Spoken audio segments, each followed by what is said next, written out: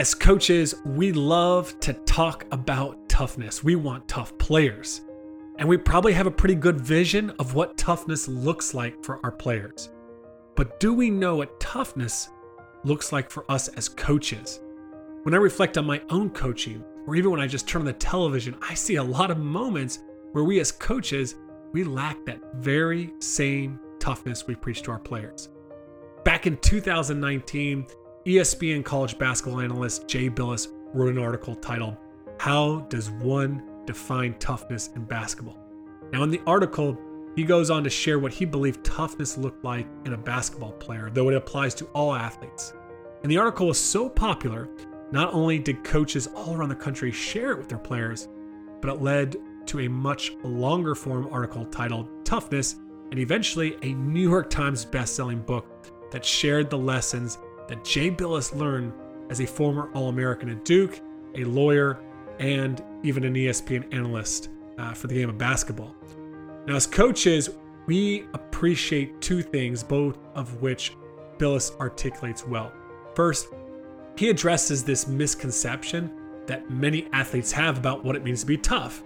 And his assessment is spot on. At one point, he says, "I would watch games and see player upon player thumping his chest after a routine play, angrily taunting an opponent after a block shot, getting into a shouting match with an opposing player, or squaring up nose to nose as if a fight might ensue. I see players jawing at each other, trying to intimidate other players. What a waste of time. That is nothing more than fake toughness, and it has no real value." End quote. Second, he outlines very specific behaviors that he believes a truly tough player will demonstrate. Behaviors that would never make the ESPN top 10 plays of the week. These are things like talking on defense, taking a charge, or showing strength in your body language. Like many coaches across the world, I shared that message, Bilas's message, with my team in an effort to get them to play harder. And I know it probably had an impact on some players, including my own players. But what impact did it have on us as coaches? I mean, many of the tough behaviors that Bilas outlined are player specific, but others can be applied to us as well. The problem is when it comes to our own behavior, we far too often seem exempt from the standards that we hold our players to. As a coach, I've gone minutes without focusing on the current play because I'm too caught up in my anger at a bad call by the referee. I've wasted entire timeouts and half times complaining about what just happened instead of moving forward and what we can do moving forward.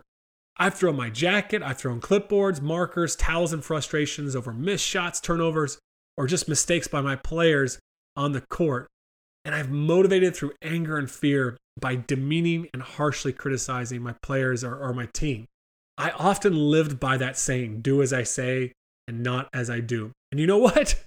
It's an absolute garbage way to lead. John Wooden said it best. Your own personal example is one of the most powerful leadership tools you possess. Put it to good use. Be what you want your team to become, end quote. Now, in today's episode of the Coaching Culture Podcast with myself, JP Nerbun, and my co-host, Nate Sanderson, we're going to talk about what we believe true tough coaching is. I actually wrote an article a few years ago that was kind of a spin-off on Jay Bilas's article. We'll include a link to that article in the coaching notes to this episode of the podcast. Now, you might be asking, where do I get these very detailed and organized coaching notes to the podcast? Well, there is a link in the details of this episode, or you can head on over to thriveonchallenge.com and subscribe to the weekly newsletter there. Also at thriveonchallenge.com, you can check out some of my online courses, which are really great ways to learn how to implement 3 of my favorite culture systems: the competitive cauldron, the captain's council, and the playing time system. Now, enough about that. Nate, why don't you get us started? JP, I want to start our conversation this week about the label of being the tough coach. I just finished watching the movie Whiplash for the first time, and if you haven't seen that movie, it's an incredible story about a music teacher and a drummer and musician. And the music teacher certainly would be described as a tough coach. He is abusive, he's abrasive, he's direct, he's angry, he's a yeller, he throws things way over the top. way beyond anything that we could do in the gym today. But certainly people would look at that and say, well, he was a tough coach and believed that his toughness is what brought out the best in his musicians. But as you watch the story, and if we think about that label as it applies to coaching, I think there's a difference between being a tough coach, a disciplinarian with high standards, and being tough to play for. And as you go through the story in the movie Whiplash, it's very clear by the end that what this music instructor created was an environment that was incredibly difficult to function in.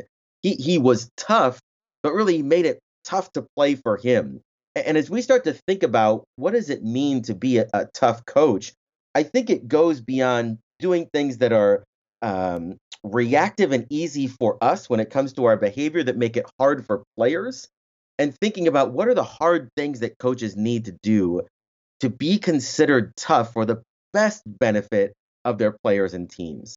Yeah, no, Nate, I love that movie, and it is a great example. I think through my coaching journey, made a shift where I actually kind of took pride in being tough to play for, and being that hard coach. Through my kind of coaching career, I kind of had this realization that I actually wanted my players to enjoy playing for me. Like, I didn't want them to dread showing up to practice or dread interactions with me.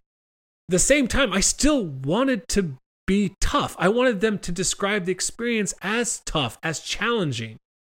And there's such a misconception. We've talked about it before around transformational coaching, where we say, oh, it's soft coaching. We're not, demanding. We are. You can be really demanding. You can be tough. But what we're really talking about here at the core is moving from a place where we are really reactive as a coach. We just coach from our personality, to moving to a place where we are intentional, where we are still authentic to our, I'm a very passionate, fiery person, but I'm still authentic to who I am. But I start to move to a place of being more intentional and responding in better ways as a coach. JP, we've got 4 categories that we want to talk about today, 4 characteristics of tough coaches. And before we get into each one, I want to talk about what's easy. Our first category here is the idea of taking ownership or responsibility. And what's easy for coaches is to always find a reason why something didn't work that has nothing to do with you. In other words, if you lose a game or you lose the league or you have a bad practice or your summer workouts didn't have any energy, it's easy to look and say, well, it's because my players were tired, or I don't have great team leadership, or the officials cost us the game here, or the student section got in our kids' heads, or it's easy for us to complain. It's easy for us to blame. It's really hard for us to admit our own mistakes and take responsibility when things don't go the way we want them to go. I had a coach in high school who was very tough to play for. So when I actually was playing at the University of South Carolina, I still remember to this day, I was playing for Dave Odom, and it was my first game that I got to dress as a walk-on, and we were playing University of Pittsburgh at home, Saturday afternoon on CBS with like Greg Gumbel like on the sideline, right? I mean, it's just this dream come true, and I'm in there. It's a great game. Pitt's ranked, number 3 in the country, and we play out of our skin until the end, and we kind of blow it and lose the lead and lose by a couple points. And I'm like thinking, man, we are going to get ripped right now. Like, Coach Odom's going to come in there, and he's like, because that's my experience, right? So I'm expecting that. Instead, he comes into the locker room, just real calm, real slow. And then he says, you know what, fellas? You battled hard today. And on that one, at the end, that's on me. I didn't prepare you enough for that moment. And I'm like, whoa, but for me, he took ownership that for whatever reason, he hadn't felt like he prepared us to perform late in the game.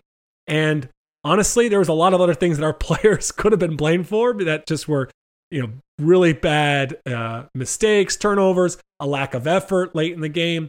But he decided, since he's the leader, that he would take ownership of it. Now, the next day, we came out there and we worked hard, and he worked to make, the corrections.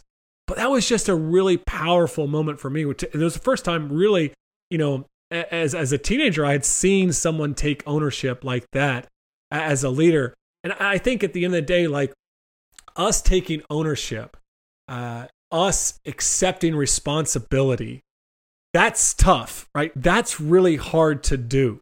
This is so important for us because first off, if we want our players to take ownership and responsibility for their mistakes, for their lack of effort, for whatever they fail at, then we have to model that ownership.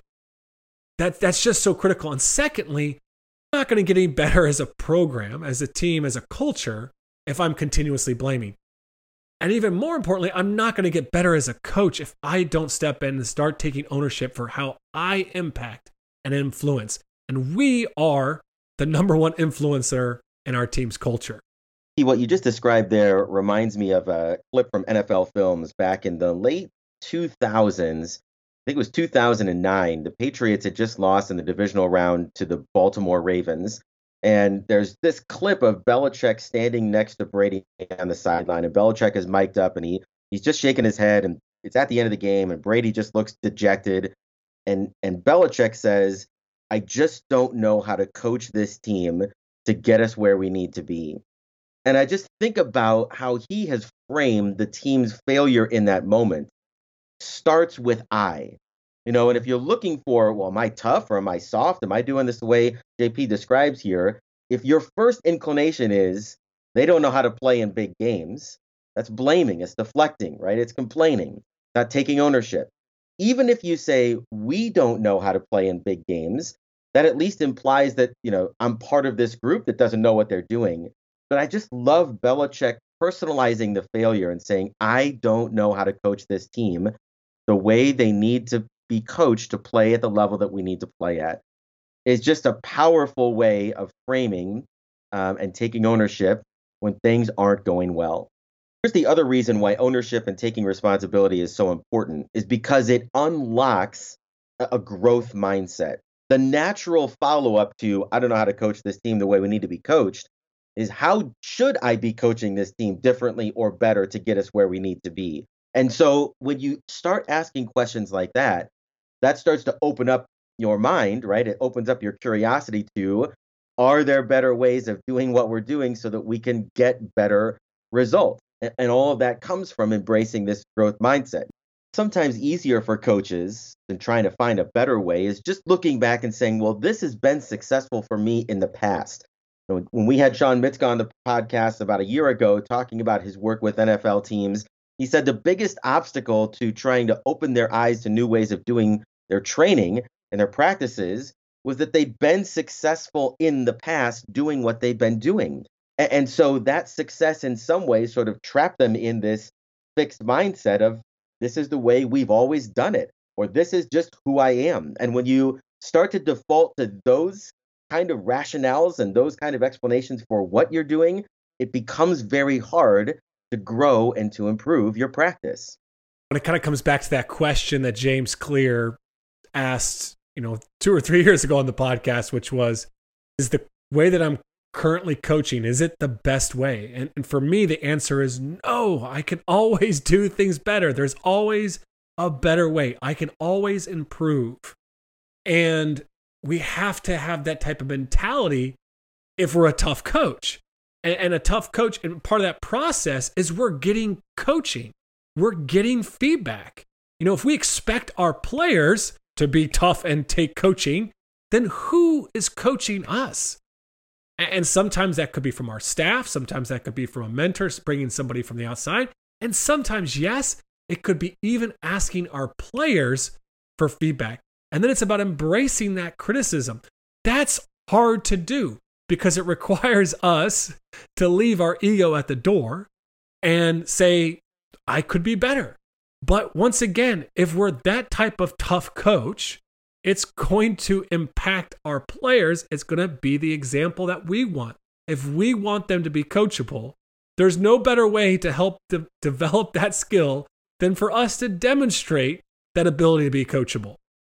JP, that reminds me of an interview I listened to from Matt Campbell, the head football coach at Iowa State University. And when the pandemic struck last spring, his staff took a really interesting approach to their newfound free time. Now, Campbell had just been awarded Big 12 Coach of the Year 2 of the last 3 years. Iowa State had been to bowl games. They'd won a bowl game. And what he asked his staff, and he went through and did interviews with the players and with the staff and really just did a thorough examination of every aspect of the program, asking the question, is what we have done to get to this point good enough to get us to the next point that we want to go to? And just asking that question of vulnerability with his players and with his coaching staff is tough. It's tough to open yourself up to that kind of feedback and recognize that even though we've been doing all these things to get to this level, that may not be enough. So what do we need to do better to move on? The things that Campbell said in that interview is that it's easy to rest on your laurels. It's hard to strive for improvement. Brings us to our third characteristic here of tough coaches, and that is they are intentional. And when we talk about being intentional, we're not talking about practice planning necessarily or coming up with some great pregame speeches or great game plans or systems or strategies. What we're talking about here is really communication. It's being intentional about how we communicate, because JP, as you and I know, the easy thing to do is to really communicate from a place of emotional reactivity, which often comes from a place of volatility, right? Like we can watch a bad practice and we can lash out at the team and we can chew on them and we can, get after them with our tone of voice and with our words, and we can be angry. And that's easy, right? It's easy to coach from that place.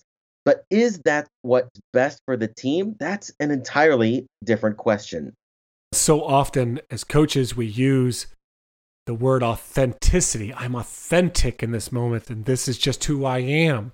Or we claim that we can't change that. I heard that from my high school coach who was tough to play for. He used to say, I'm sorry, I just can't change. This is just who I am.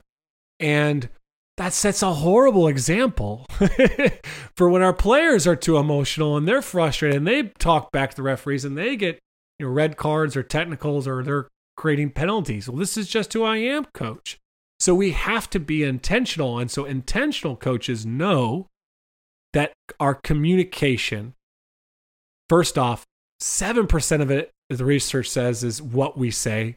But there's 38% is our tone and 55% is our body language. The 7-38-55 rule is what they call it.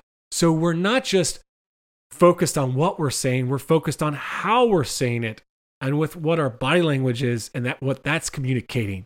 So that's a really, really, important piece when we're giving our players feedback, when we're giving players criticism.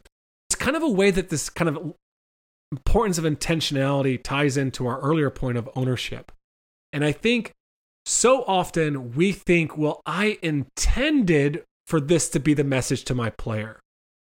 But what matters not is what we intend for them to hear, it's what they actually hear. So often I was told as a player, I coach you this way because I care about you, because I love you, because I want you to be a better man. But the thing is, that's not what I heard. JP, what's really tough to do, it's really hard to say what your team needs to hear, when they need to hear it, in a way they can receive it, regardless of how you feel. When your communication is dictated by what your team needs, delivered at the right time according to when they can receive it, not when you want to say it, and in a way, just as you described there, that allows them to receive the message. It might be calm when you want to be angry. It might need to be angry when you feel calm, but it's all dictated by the needs of your team. That's really tough. That's what tough coaches do. Brings us to our fourth characteristic of tough coaches, which is so important. Like, it's one thing to be intentional as a coach, but there's going to be certain circumstances, whether it be the scoreboard, our team's performance. There's going to be a lot of different circumstances that are going to test us. They're going to test that intentionality. And that's when we have to be in control of our emotions, focused and concentrated on the next play. But so often, we as coaches don't do that. Like, the thing that I have done so many times as a coach, and I see every time I turn on the television and watch a basketball game practically is a coach that decides they're going to rip into their players during a timeout. And the players, a timeout's being called in basketball, everybody runs over, and the coach spends the entire timeout talking about the last play. But then that same coach, minutes later, is telling his players, next play, focus on the next play, put the mistakes behind you. But they just wasted the entire timeout ripping the players. We've done that at halftimes. We've done that in the middle of practice. When things aren't going well in practice, we just rip into them there. And the thing is, that's easy because a lot of us as coaches do it. It's a lot more challenging for us to control our emotions, to focus on the process, not let the scoreboard dictate how we respond, not let our players play dictate how we respond in those moments as well. Well, along those same lines, if you read Jay Billis's article, he talks about toughness and the ability to concentrate on the next play. And, one of the things that we talk with our players about is after a mistake has been made, the ball goes out of bounds. There's a 7-second, period there where it's a dead ball in basketball. And we challenge our leaders with, what can you do or say in those 7 seconds that will help us on the next play, right? And I think that's a pretty valuable challenge for coaches as well. If you have a 30-second timeout or a 60-second timeout, again, it's easy to rant and be reactive to what just happened. It's a lot harder to think and get in the mindset of and be disciplined to say what needs to be said to make us better for what happens next. But again, these are the things that tough coaches are able to do.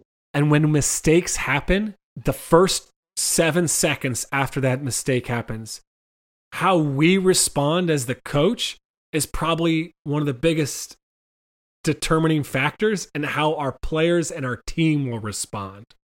They're all watching us so often.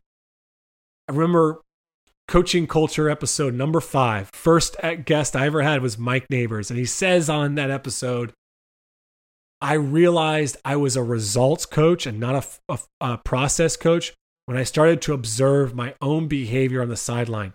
I was reacting to the scoreboard.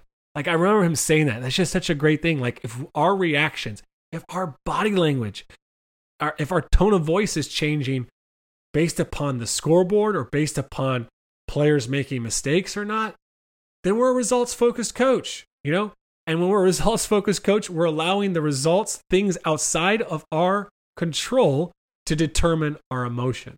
And JP, as we kind of wrap up here, I think the root of what makes a coach tough is that they are basing their decision-making and their communication on what their players and what their team needs first, right? It's understanding their needs in the moment, in practice, in the huddle, in the locker room at halftime or after the game.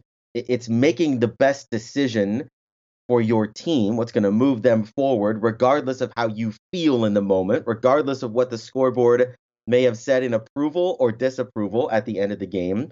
It really comes down to understanding the needs of your players and your team and being willing to say, I want whatever is best for those that I serve, because ultimately that's our job, right? Is we are serving the people that play for us, both athletically and as individuals and as people. And I think when we're motivated and driven by those questions and we approach it with that servant leader mentality, that's really the common thread that can help us to become tougher coaches. So a few of the coaches I support, they don't share the same struggles with fake toughness or a lack of emotional control like I did for a lot of my coaching career, but they do have staff members. And we did talk a couple episodes ago about how to develop our staff. It might be worth sharing this episode and then having a discussion about where in those 4 areas of ownership, growth mindset, intentionality, and self-control, you feel the biggest area for growth in your own coaching. Just an idea. In the meantime, Nate and I, we might work on an episode around tough parenting that you could passive-aggressively share with some of the challenging parents of your athletes who struggle in this area as well. Thanks so much for listening to the Coaching Culture Podcast. Please share it. That's the number one way you can support this podcast, is share with others. And the next best way is to just take 15 to 30 seconds to leave us a review wherever you listen to podcasts.